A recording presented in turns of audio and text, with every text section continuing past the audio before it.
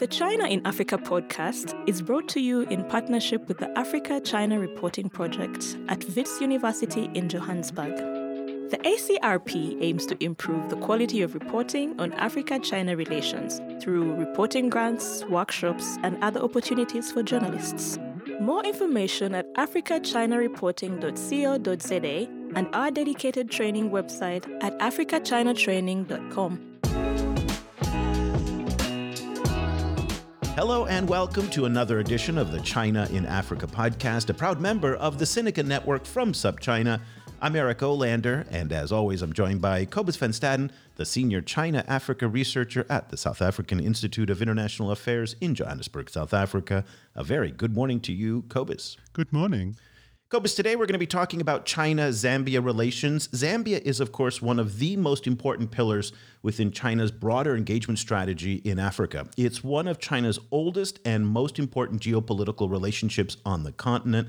And really, that was on full display just last month when China's top foreign policy official, Yang Jiechi, visited Lusaka. Now, anytime there's an international visit these days, it's important simply because of all of the mess that's going on with COVID-19. So the fact that Yang Jiechi went to Zambia really highlights the importance of this relationship. Now, when he was in Lusaka, he met with President Edgar Lungu, and presumably the two talked about debt. Now, they didn't publicly acknowledge that, but everybody knows that had to have been on the agenda. And debt is really one of the most important aspects of the China-Zambia relationship today. China is Zambia's largest bilateral creditor with about $3 billion of loans to various Chinese creditors, and that accounts for about 30% of the country's total external debt. Now, that's the external debt. There's new data coming out about the extent of Zambia's debt, which has never really been clear. And now they're looking at numbers as high as $27 billion. So the amount of debt that Zambia owes to the Chinese and to private creditors and to multilaterals is really a question that a lot of people are very frustrated about and led to a lot of disagreements last November when Zambia defaulted on a $42.5 million bond payment on some Eurobond notes that were due. And Zambia, of course, became the first African country back in last year to default on its some of its debt in 2020. So the two sides, China and Zambia, are now reportedly back in talks to restructure some of that debt.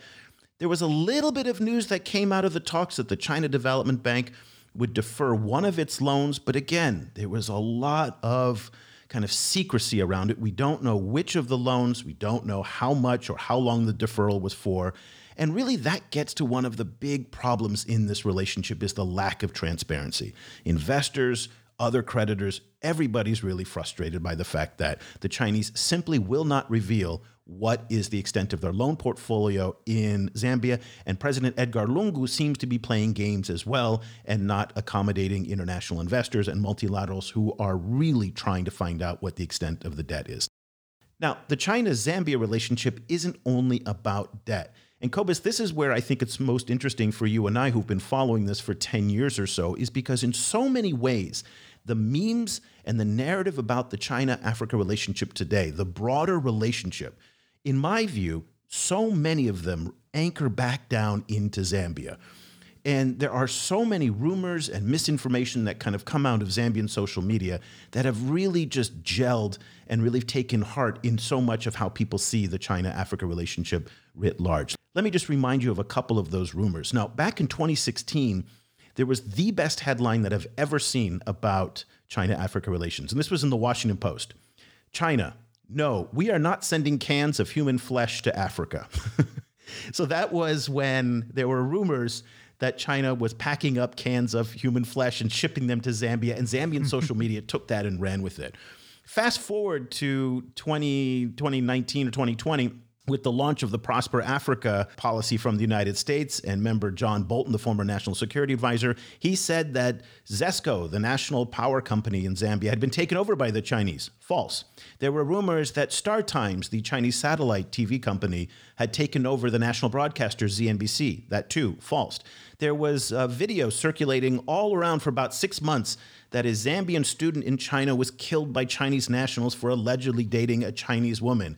False. That too was a video that was shot in Malaysia, and recirculated for years around. But it shows you how there's such fertile ground for this hostility towards the Chinese. And in part, Cobus, I think it represents the complex nature of the tensions there and this sense of dependency that's kind of feeding into the current imbalance in the relationship. Yeah, it's also, I think it also goes back all the way to the days of Michael Sata, like the previous Zambian president, who campaigned very hard on a narrative of kicking out the Chinese, and then when he actually came to power, had to walk that back somewhat and start working with the Chinese. So that kind of in a nutshell, I think shows like some of the complications facing African leaders as a whole and Zambian leaders specifically is that China is such a integral part of the Zambian economy, but at the same time there's a lot of animosity towards China kind of floating through society, and kind of bringing those two together is complicated. It's been a while since we focused on China-Zambia relations, and the issue kind of popped up on our radar last week when a new video came out, The Impact of Zambia-China Relations on Zambia's Democracy. It featured an interview with Dr. Emmanuel Matambo, who is the research director at the University of Johannesburg Center for Africa-China Studies, a native of Lusaka himself. And he talked all about the history and the context of China-Zambia relations dating back to the mid-60s all the way up to the present. We thought it would be great to have Emmanuel to join us on the show. And he joins us this morning from Johannesburg. A very good morning, Dr. Matambo. Good morning to you, Eric, and good morning to Cobus. Thank you very much for inviting me. It's wonderful to have you on the show. We're really excited to be able to dive into this issue because, again, as we've said, it's been a while since we've talked about Zambia. So much is happening. So much has happened on so many different fronts. As we've talked about the fake news issues, there's been issues we're going to talk about with Miles Sampa, the mayor of Lusaka, and, of course, debt. Now, let's start our conversation going back to, again, you referenced this in the film. China's initial engagement in Zambia dates back all the way to the mid-60s. And at that time, you pointed out that it was driven very much by anti-colonial ideology. This, of course, was at the height of the Cold War. Today, though, it's very different, as ideology seems to have given way to economics. Let's start with you helping us to understand where we are today in this relationship and that balance between ideology, economics, and all the different interests that make up the China-Zambia relationship. Once again, thank you very much for inviting me on this platform. I'm really honored to look at the China-Zambia relationship in its current form today.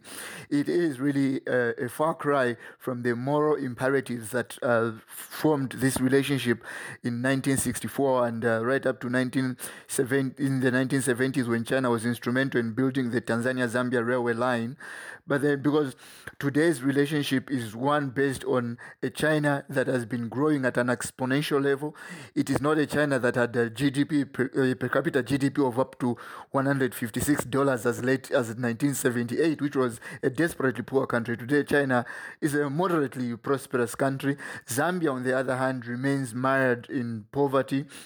And in the last 2 years, because of drought, because of spiraling debt, and because of political turmoil, Zambia's economy has actually tanked somewhat, and that, of course, has been compounded by the coronavirus pandemic. So you can see that all the context in which the economy the relationship between China and Zambia was formed in the 1960s is markedly different from what is happening right now. What is happening right now is not a relationship between countries that see themselves as both developing from the third world, even though China still today evokes its image as a developing country.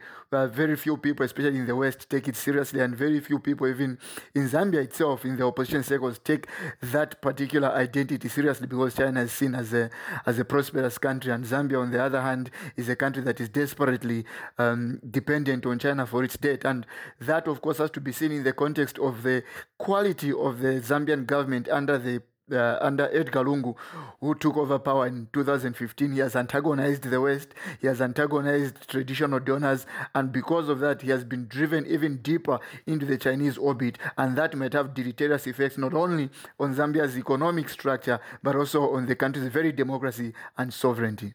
So you mentioned the debt crisis, and that is the one thing that I think a lot of people focus on Zambia, from the outside. But a lot of external external accounts of the debt crisis as essentially, kind of characterized it as a Chinese crisis and not particularly bringing in all of the other kinds of debt that Zambia also has, including Eurobond debt. So I wonder if you could talk a little bit about how the debt is seen within Zambia. Like, how do Zambian people think about the debt and the Chinese part within that debt? Let us walk back a little bit. You made mention earlier on about our late president, Michael Chilufya-Sata.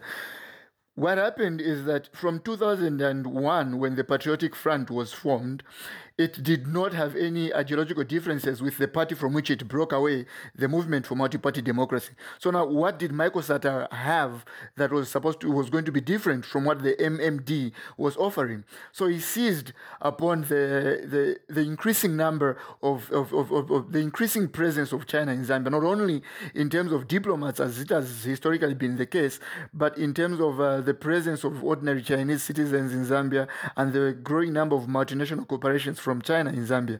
So because of that, a lot of Zambians who had not benefited from Zambia's 7.4% average growth from 2004 to 2014, from 2004 to 2011, they seized on that by saying, okay, maybe there is actually merit in what Michael Sata is saying, in saying all the problems that are happening in Zambia are because of the Chinese. So now, even after Michael Sata became president of Zambia, walked back a little bit from his anti-Chinese platform, a lot of Zambians who were convinced that there was merit in what he was saying still retain the blame that they had on China. And that is what is happening today. That is why even when you talk about issues of date, it is not these are issues that are steeped in both fact and in conjecture. That is why even today when Zambians talk about Chinese dominating the mines, for example, that is factually not true, because the companies that are dominating the mines, which are the mainstays of Zambia's economy, are companies from Canada, such as Quantum Gold. You're looking at countries. You're looking at other companies as well from Switzerland and stuff like that. But then it is because with Michael Sata's very convincing messaging about anti-China rhetoric, China is no longer exclusively a rational or a political issue. It is more like an emotional issue. So even if you talk about debt that is owed to China, it is likely that the opposition is going to inflate that debt, and people that are not aligned with the Edgar Lungu regime are going to inflate that debt just so because they use China as a battering ram for the current government in Zambia. So it's a little bit of anti-immigrant sentiment that was driving it back in the Michael Sata day, and that is also to this day still seems to be quite prominent in terms of the hostility towards Chinese that exists within Zambian society. Can you boil it down to a Trump-like anti-immigrant sentiment?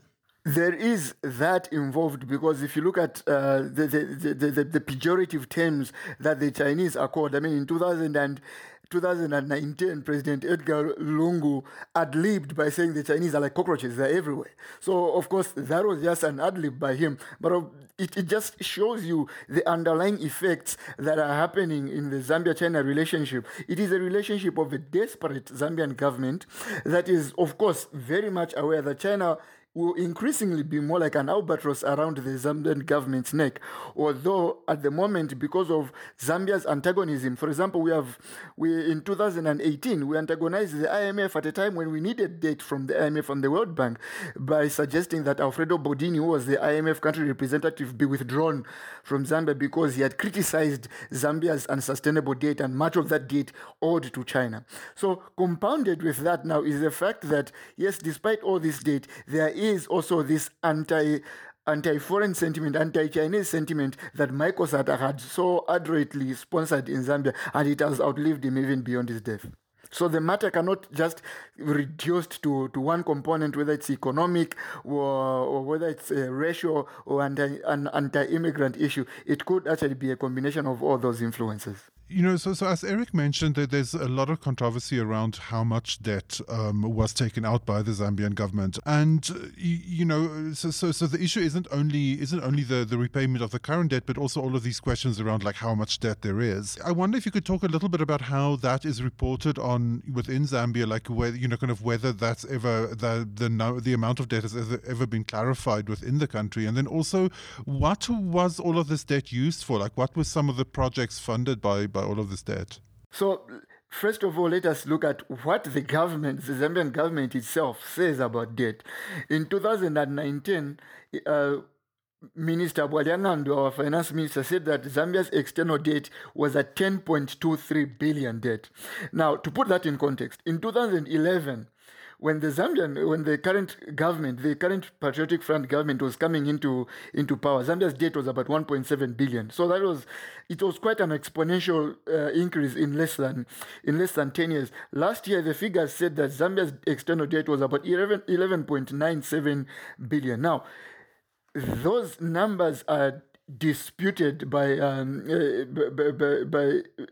some assessors, especially members of especially by members of the opposition, and that is partly due to the government itself. When Felix Mutati, who is now a member of the opposition government, but served as who is now a member of the opposition party, but served as the Minister of Finance, had made a misstatement in Parliament. I don't know the figure that he put up as the total amount of Zambia's external debt, but it was way higher than what has been reported ever since he resigned. So those are just some of the things that have kind of stimulated the debate around the veracity of the numbers that are being reported by government. Now, the second part of your question asks about what this debt has been used for. Well, much of the debt has gone towards construction. In 2011, when Michael Chilufya-Sata became president, he came up with what we call the Link Zambia 8000. Now, 8,000 stands for 8,000 kilometers of roadworks in Zambia to be done in concert with China. So some of these roads were to be new roads. Some of these new roads were to be roads that were already existing but had to be repaired. That is where some of the money went. Some of the other money, of course, went to building infrastructure, such as the Ministry of Housing in Zambia is building houses for the police in Zambia. Of course, that has been sponsored by the Chinese. Kenneth Kaunda International Airport, which is the biggest international airport in Zambia, is being sponsored by the Chinese as well. So some of this money has been parceled out in all these massive infrastructural projects in Zambia. Some of that debt was also used to build Zambia's telecommunications network that is now using lots of Huawei equipment. That also was reported by the Wall Street Journal last August 2019, which apparently it was used to spy and surveil on the opposition parties. Talk to us a little bit about the Huawei role in Zambia. At the moment, that should be looked at in the broader context of what Eric, you talked about the ZNBC being overtaken by China. Now, I wouldn't go as far as saying that is completely off, because remember that when Zambia was trying to navigate from analog to digital television, it had to work in concert with Topstar from China. They came up with Topstar, which is going to help with signal distribution and stuff like that. Now, Topstar is a joint venture. It's not a 100% Chinese entity, correct? No, it is not. It is actually a joint venture between ZNBC and the Chinese entity. So what happened, though, is that there has been, because the Zambian government could not pay 40% of what it was supposed to pay in this joint venture, I think the Chinese had to put up about 60% of that particular amount of money. That is why there has been concerns even about private media in Zambia saying Topstar should be a signal distributor, but they're actually afraid now that it might also be influencing also the type of content that is being distributed. But there's no evidence of that, though, correct? I mean, that's fear and speculation, but we have not seen any actual evidence of Topstar, Star Times, or any other Chinese entity influencing the content of ZNBC, right? No, but last year in March, when Topstar decided to take Prime Media off its platform, remember the Zambian government wanted to carry out certain campaigns on the coronavirus and reportage using Prime TV, which is a private-owned media. So when Prime TV insisted that it cannot do that unless the Zambian government pays the debt that it already owes, Dora Siria, who is the Minister of Telecommunications, said, well, from now on we've banned all forms of advertisement on Prime TV. And almost overnight, Topstar decided to take Prime TV off its platform. So those are just some of the things that gave the Zambians who are critical the impression that anything that could be even remotely against China, or even tangentially touching on China-Zambia concerns, could actually be censured by Topstar. So those are just some of the things that bring up a cloud of mystery around Zambia's digital cooperation with China. And the aspect of Huawei has to be looked at as well in that particular context, even though up to now there hasn't been any unimpeachable evidence saying that Huawei has been used to spy on Zambian opposition political parties. So in relation to that, if one is to track the kind of impact of Chinese technology on Zambian democracy, would you see the Huawei example as an example of that, and B, where do you draw the line in between, like, what Chinese actors are doing and what Zambian actors and the Zambian government is pushing for? The major responsibility in terms of the pushback against China's encroaching influence, especially on Zambia's democracy, resides primarily with the Zambian government. And then what does not help the matter, though, is the opacity that surrounds China's interaction with Zambia. We have talked about how the numbers for date, for example, to China are contested. We have, and there isn't any, for many Zambians, especially those in opposition circles, they do not draw a line. I know that Huawei has been very active in trying to distance itself from the Chinese government by saying it is a private entity. But that has unfortunately not been very persuasive enough for Zambians who are very critical of China. And all of that, of course, is compounded by the mystery that just surrounds this relationship that for a long time was an open relationship. Even the numbers of Chinese in Zambia for a long time were numbers that could easily be tabulated. But all of a sudden, there's mystery surrounding these numbers. The Zambian government itself has been very touchy if you probe them about the Chinese. And not only that, previous members of this very government, like Chishimba Kambwili, for example, who was the Minister of Information and Government spokesperson, immediately after resigning from the Zambian government, he started saying, well, there is actually a lot more that is owed to China than what is reported, because implicitly saying that when he was in government, he had to toe the party line, not reporting the correct extent to which China is influencing Zambia. Another one is Hari Kalaba. Hari Kalaba was the Minister of Foreign Affairs, actually. So he has also gone on to form his party called the Democratic Party.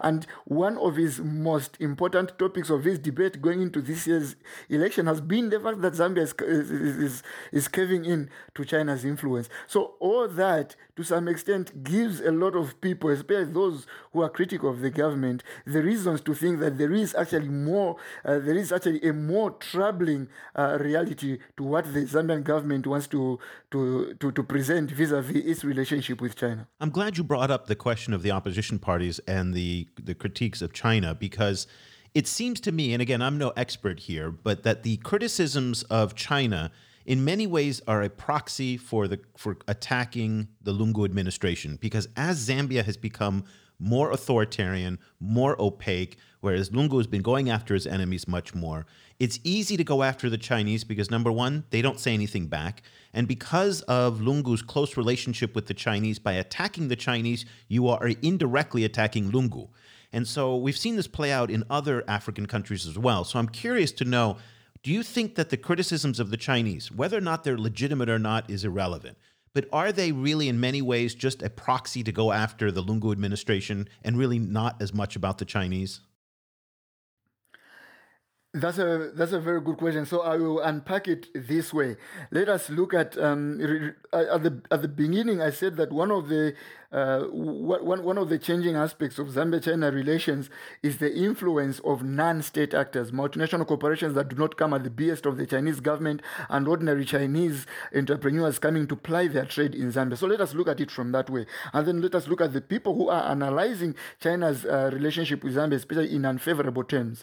Now, when we look at the opposition political parties, it is not only people who are politically active or people who are in political positions in the opposition that are actually critical of the Zambia-China relationship. It is also ordinary Zambians who are working with ordinary Chinese. Now, why is this happening?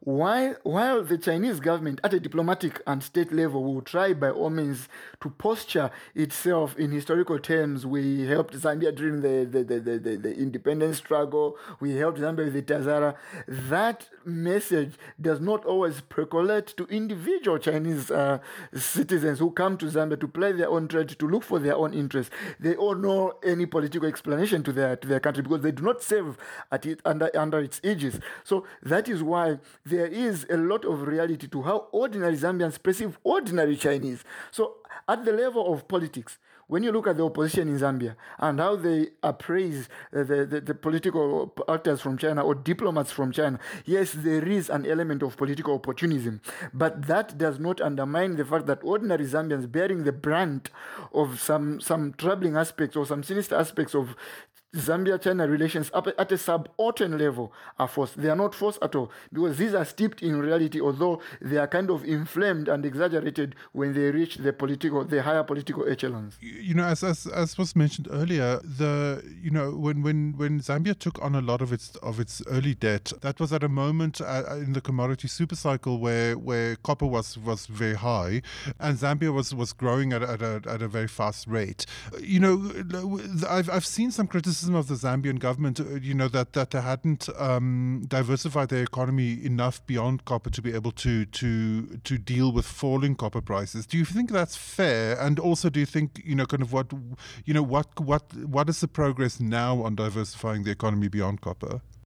One of the most crippling effects of Zambia's economy is its perennial and this almost a pathological dependency on copper. Even up to now, copper still amounts for, on average, about 76% of Zambia's exports. So that, of course, shows that this is not sustainable in a country that has a lot of human capital. In a country that is Zambia is about 752,000 square kilometers. So it is. To put that in perspective, that is almost the size of Texas, and Texas has about 28 million, and Zambia is almost 3 times the size of the United Kingdom. The United Kingdom has about 68 million. Zambia, on the other side, has about 18 million people. But then how has that been used to the advantage of the Zambian government in terms of diversifying the economy? It hasn't. That is why even in 2019, up to now, there is a saga surrounding the Konkola copper mine, KCM, and the ownership of Vendetta Resources. KCM is the biggest copper producer. And when the Zambian government took Vendetta Resources to court, saying they want to liquidate KCM and effectively seize it from Vendetta Resources, there was an uproar from Zambians saying it is because the Zambian government has defaulted on its debt to China. That is why it has to carry out some backdoor privatization of Konkola copper mine, take it from Vendetta Resources, which is from India, and give it to the Chinese, to whom we owe most of the debt. So that just shows how this perennial and this chronic dependency on copper is likely has been actually to the disadvantage of Zambia, and how, of course, China is being brought into the mainstream of Zambia's mainstay of economics, which is copper production, because up to now 80% of copper production in Zambia is catered for by companies that are from elsewhere rather than China. Last year, we reported on the fact that Zambian blueberries, were approved for export into China, and that raised a lot of hope and expectation that there might be a way to broaden out the Zambia-China trade relationship beyond copper, as you pointed out.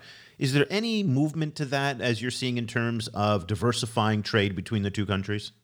At the moment, I would not speak authoritatively about that, but still, most of the trade, other than copper that is produced between that forms the content of the Zambia-China relationship, other than copper, trade still remains negligible. We have talked about there are people who are even mooting the fact that we have to. We have to come up with a way of trying to make sure that we regulate this. There's this special rosewood called Mukula tree. We have to regulate how the exports of Mukula tree to China, but also that has come under constant scrutiny because it was. I think the government's way of trying to diversify its trade with China, but that has backfired because a lot of people think as if the deforestation that has been happening under Mukula tree has just been a mask in order to appease the main Zambians who are eager for diversification. But of course, that has happened to the detriment of climate change in Zambia, and of course the illegal nature of some of the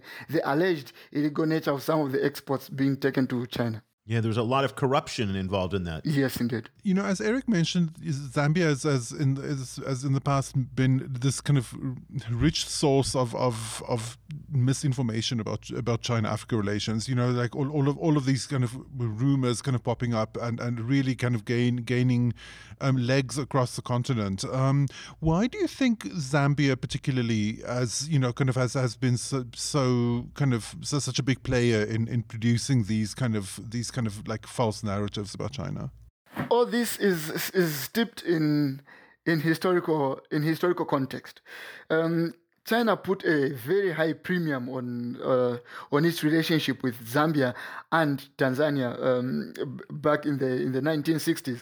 It was more so actually with Tanzania because Tanzania was openly a socialist country. Zambia claimed to be a humanist country. Our trade was actually our 96% of our trade throughout the Kaunda regime was actually with the West.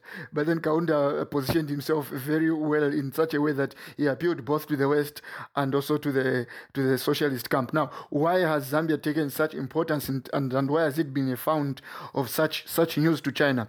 Well, when President Chairman Mao of China, when he came up with his famous three-world theory, where he categorized the world players into three categories, saying there was the West, which was the first world, of course, the capitalist world, and then there was the second world, which are the middle income countries, which were obviously leaning towards the capitalist world as well, and then the third world, in which he put the rest of the poor countries.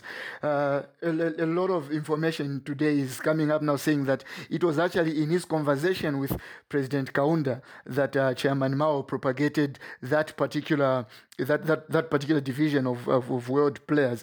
And also it is noteworthy that Kaunda famously described Zambia and China as all-weather friends. So this is a relationship that was very pivotal. And of course, in 1967, when Nyerere and Kaunda approached West Germany, Canada, the United States, and the World Bank to build an alternative line that would not pass through Rhodesia, which is now Zimbabwe and South Africa, and that they were turned down by that side. When Mao visited China, I think it was in 1967 January, and Kaunda visited, I think, also in 1967. Mao accepted to that particular request with alacrity. So that just shows the sacrifices that China made, and China was a poor country itself at that particular time, having been ravaged by the Long March, and then of course and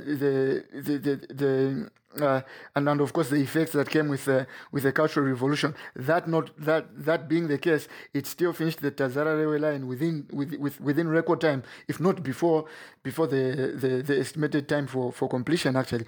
So these are the historical contexts that actually that put Zambia as China and China as these formidable friends. So now it was kind of, even in 2007 at the summit in Portugal, in Lisbon, Portugal, the summit between the European Union and Africa, President Mwanawasa of Zambia, the late now, went on to say, well, we turned to China when you in the West turned our back on us. That is why we went to China. He affirmed that. And then in 2006, of course, when President Hu Jintao embarked on his long visit to Africa, he spent most of his days in Zambia. But then that also coincided at the same time when Michael Satta's campaign against against the Chinese was taking root. And it is because of that, actually, that Michael Sata grew his support, because in 2001, when he first contested presidential elections, I think he only garnered about 3% of the vote. By 2006, he had garnered 29% of the total vote, and much of that was actually owed to China. So there is this contestation of views between a China that has always been a dependable partner in Zambia and a China that now the Zambians today, who have no sentimentalism about what China did in order to build the Tazara Rail Line and what China did elsewhere in colonial Africa. All that has lost its luster now because, for example, the Tazara Rail Line has been underperforming. Now they're trying to revamp it, but it has never gone back to the estimated levels of operation that everyone hoped for. So today, the relationship between Zambia and China is one that should be issue-based. And because it should be issue-based, a lot of people are looking at it with clear lenses, and as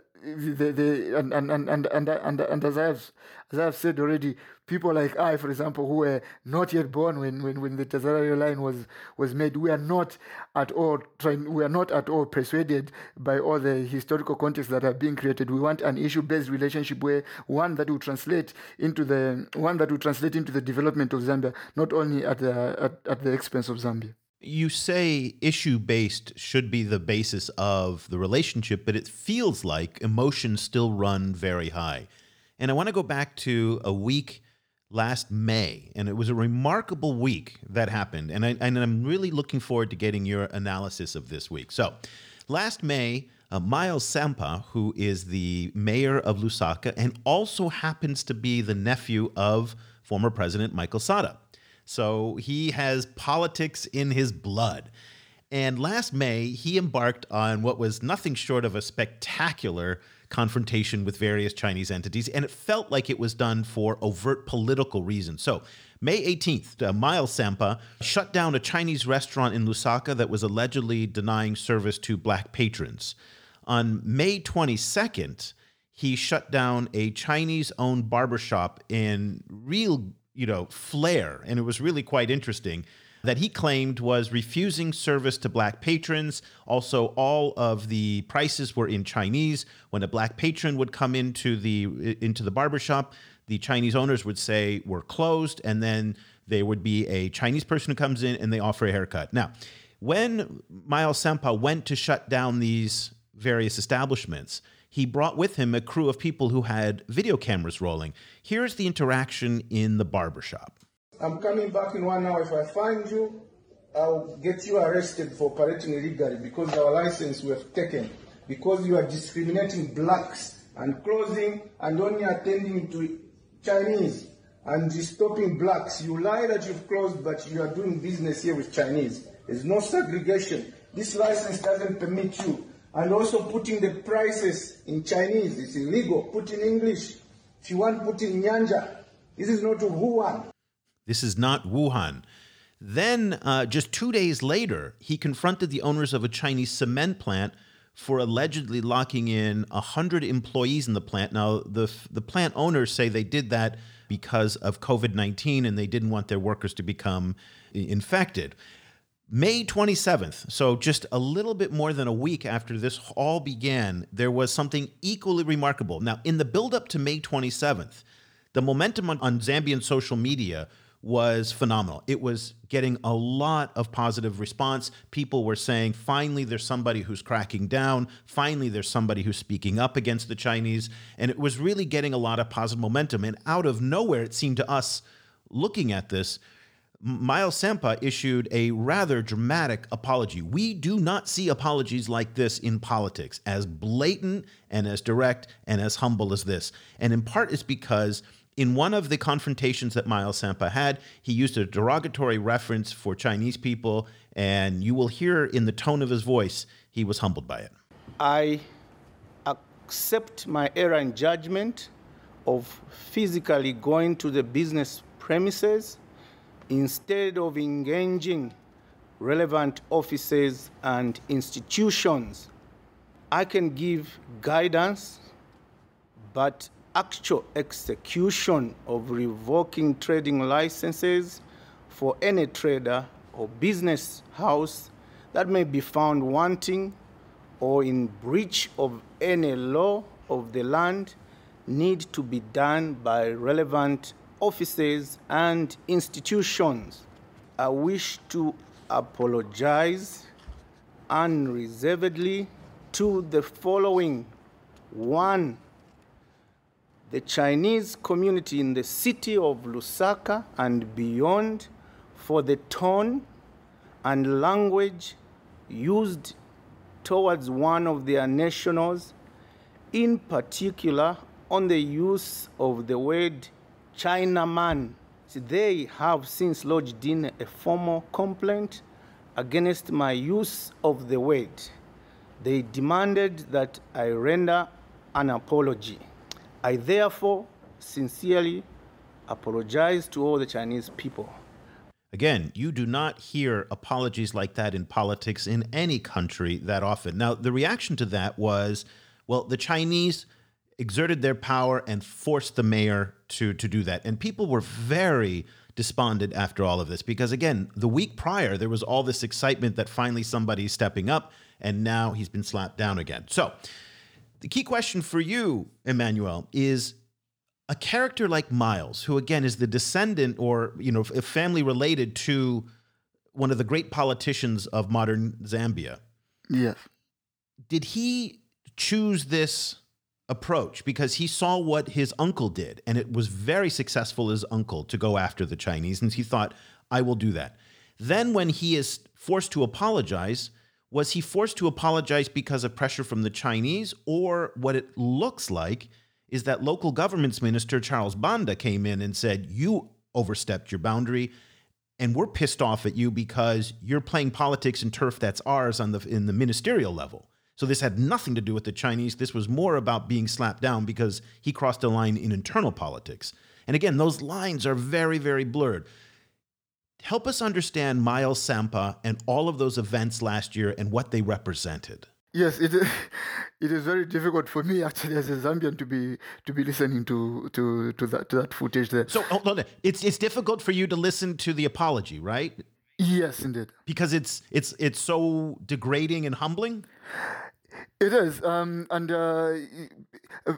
the way, I say this because I come from the same area as Miles Sampa, a place called Matero. He was actually my member of parliament, someone that I know very well.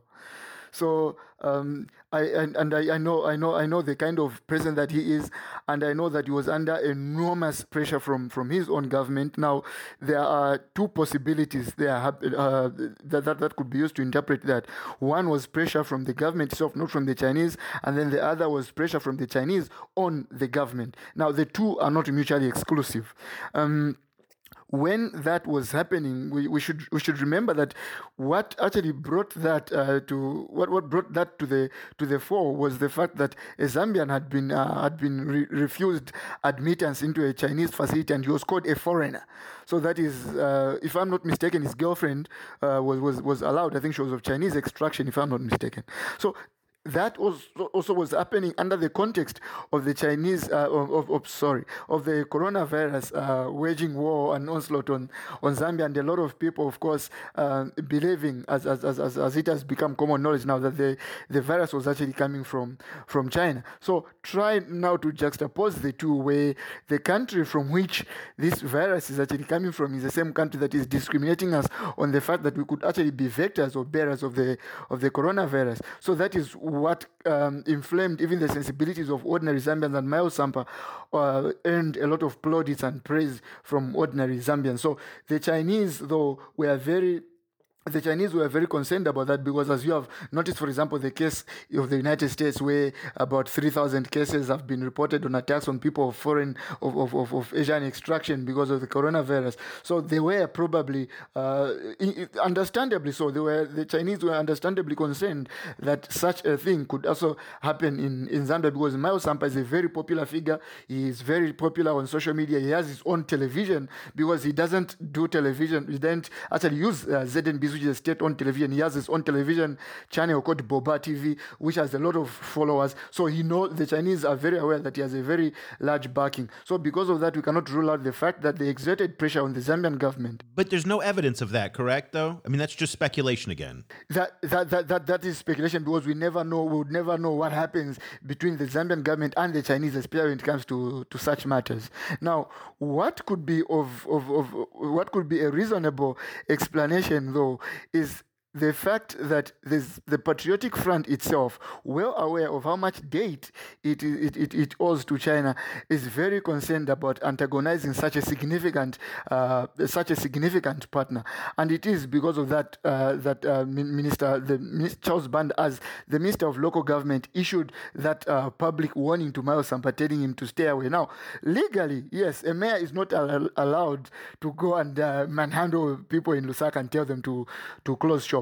That is legally, I think there are bailiffs that are in charge of that. But then, what was more to the disappointment of Zambians, especially people like me, what was more a disappointment was that at least would have hoped that to some extent the government would have said, okay, we have to find a remedy, though, to what is happening, because we accept that there was an injustice on what was happening in those particular Chinese shops, but then maybe the way in which Miles Sampa dealt with it was wrong. That was not forthcoming. Unfortunately, Miles Sampa was just slapped down, but there was no admission on the Zambian government that the issues raised, though, were issues that were actually steeped in reality. That was what was disappointing on the part of many Zambians. In the discussion, we've really kind of come to realize how complicated the relationship between Zambia and China is.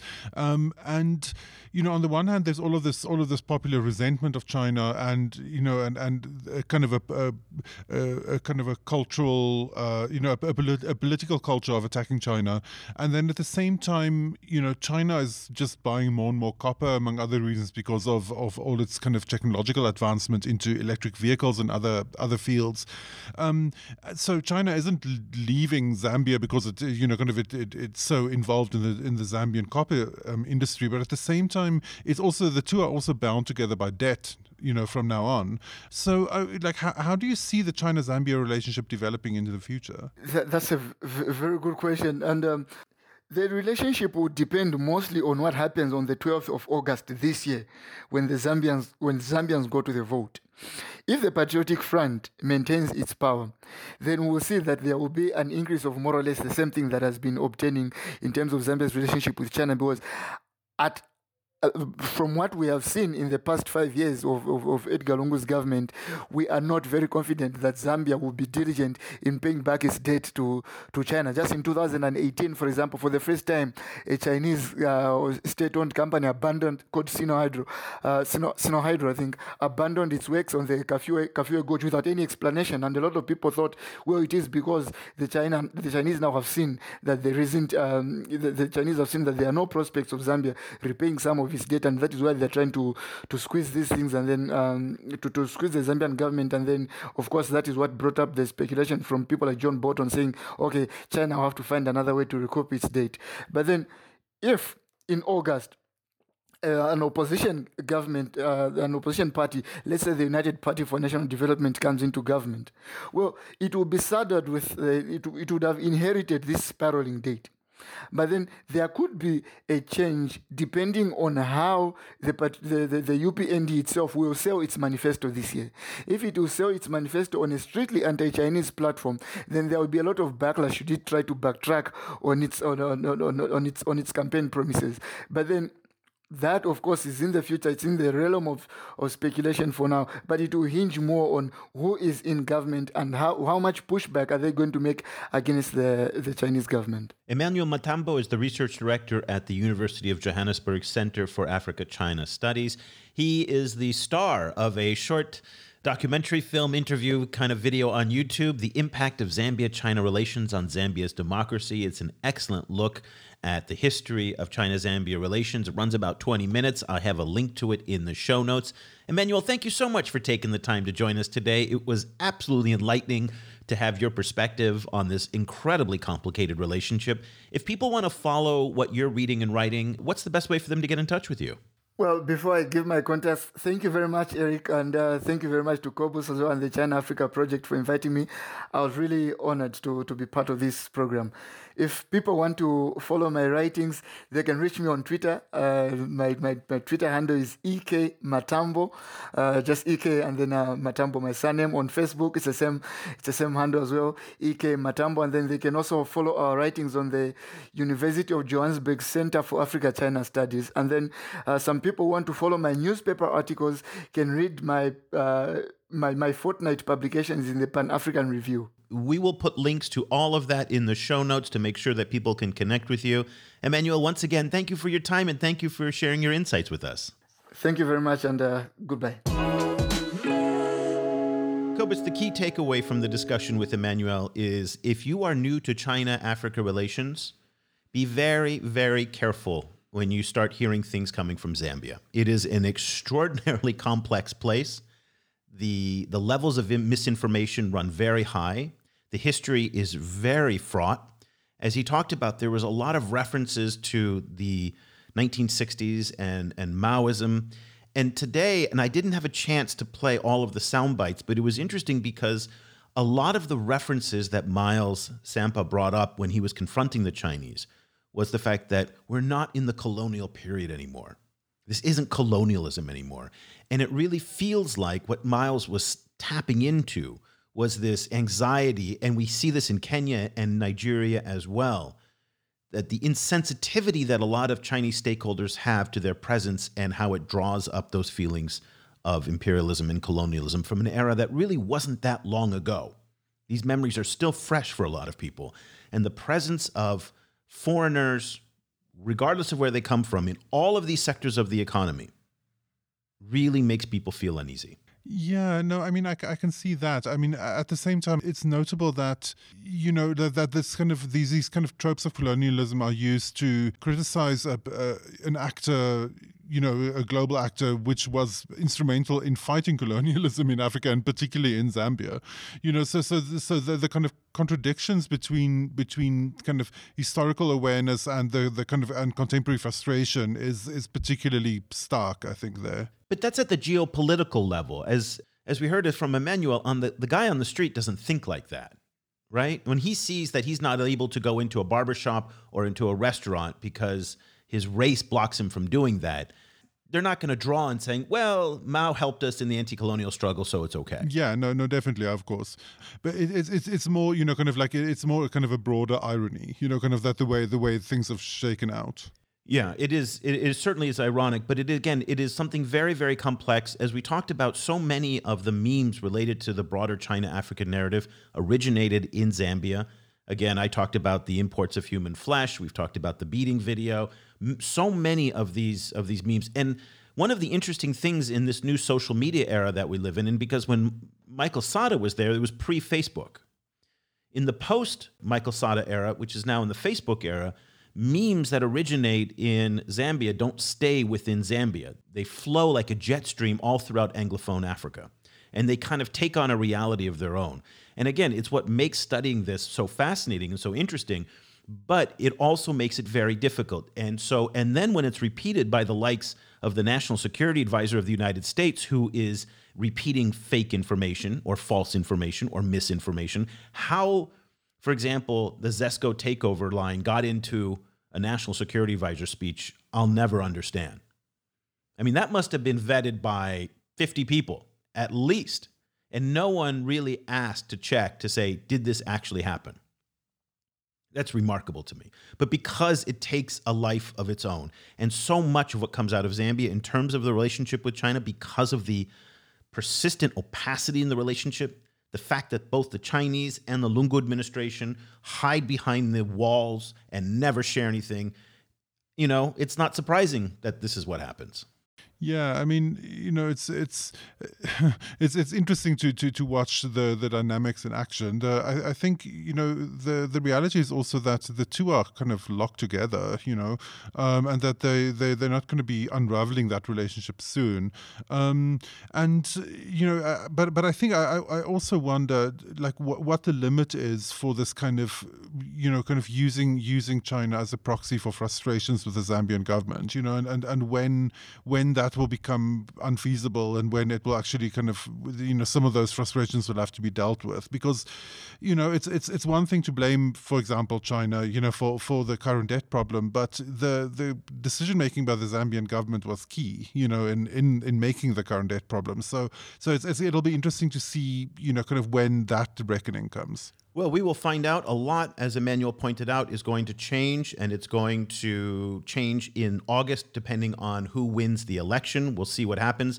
That being said, given the fact that the opposition has kind of stated itself as being very anti-Chinese, there is precedent, because that's, of course, what Michael Sata ran on. And then the moment that he won the presidency, the first trip that he took overseas was to Beijing. And he became a very enthusiastic endorser of what's going on in the China-Zambia relationship. So we'll see what happens there. But this is one of the most fascinating relationships. We've asked Emmanuel to come back and join us over the summer for an update as we get closer to the elections, because we want to keep you up to date on everything that's happening there. We, of course, are following the China-Zambia relationship day by day in our daily email newsletter, which we hope that you will take a moment to sign up for and to take a listen. If you're really interested in following these kinds of issues on debt, please do check it out at chinaafricaproject.com/subscribe.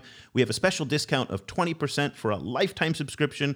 For those of you who listen to the podcast, just use the promo code podcast at checkout and we'll give you that 20% discount. This is the only place that will give you this everyday deep dive into the China-Africa and China-Zambia relationship. So that'll do it for this edition of the China and Africa podcast.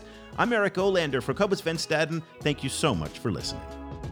The discussion continues online. Head over to facebook.com/China Africa Project to share your thoughts on today's show. Or follow the guys on Twitter. Eric's at Eolanda, and you can find Cobus at Stadenesque. For more information about the China-Africa Project and to sign up for our free weekly email news brief, go to chinaafricaproject.com.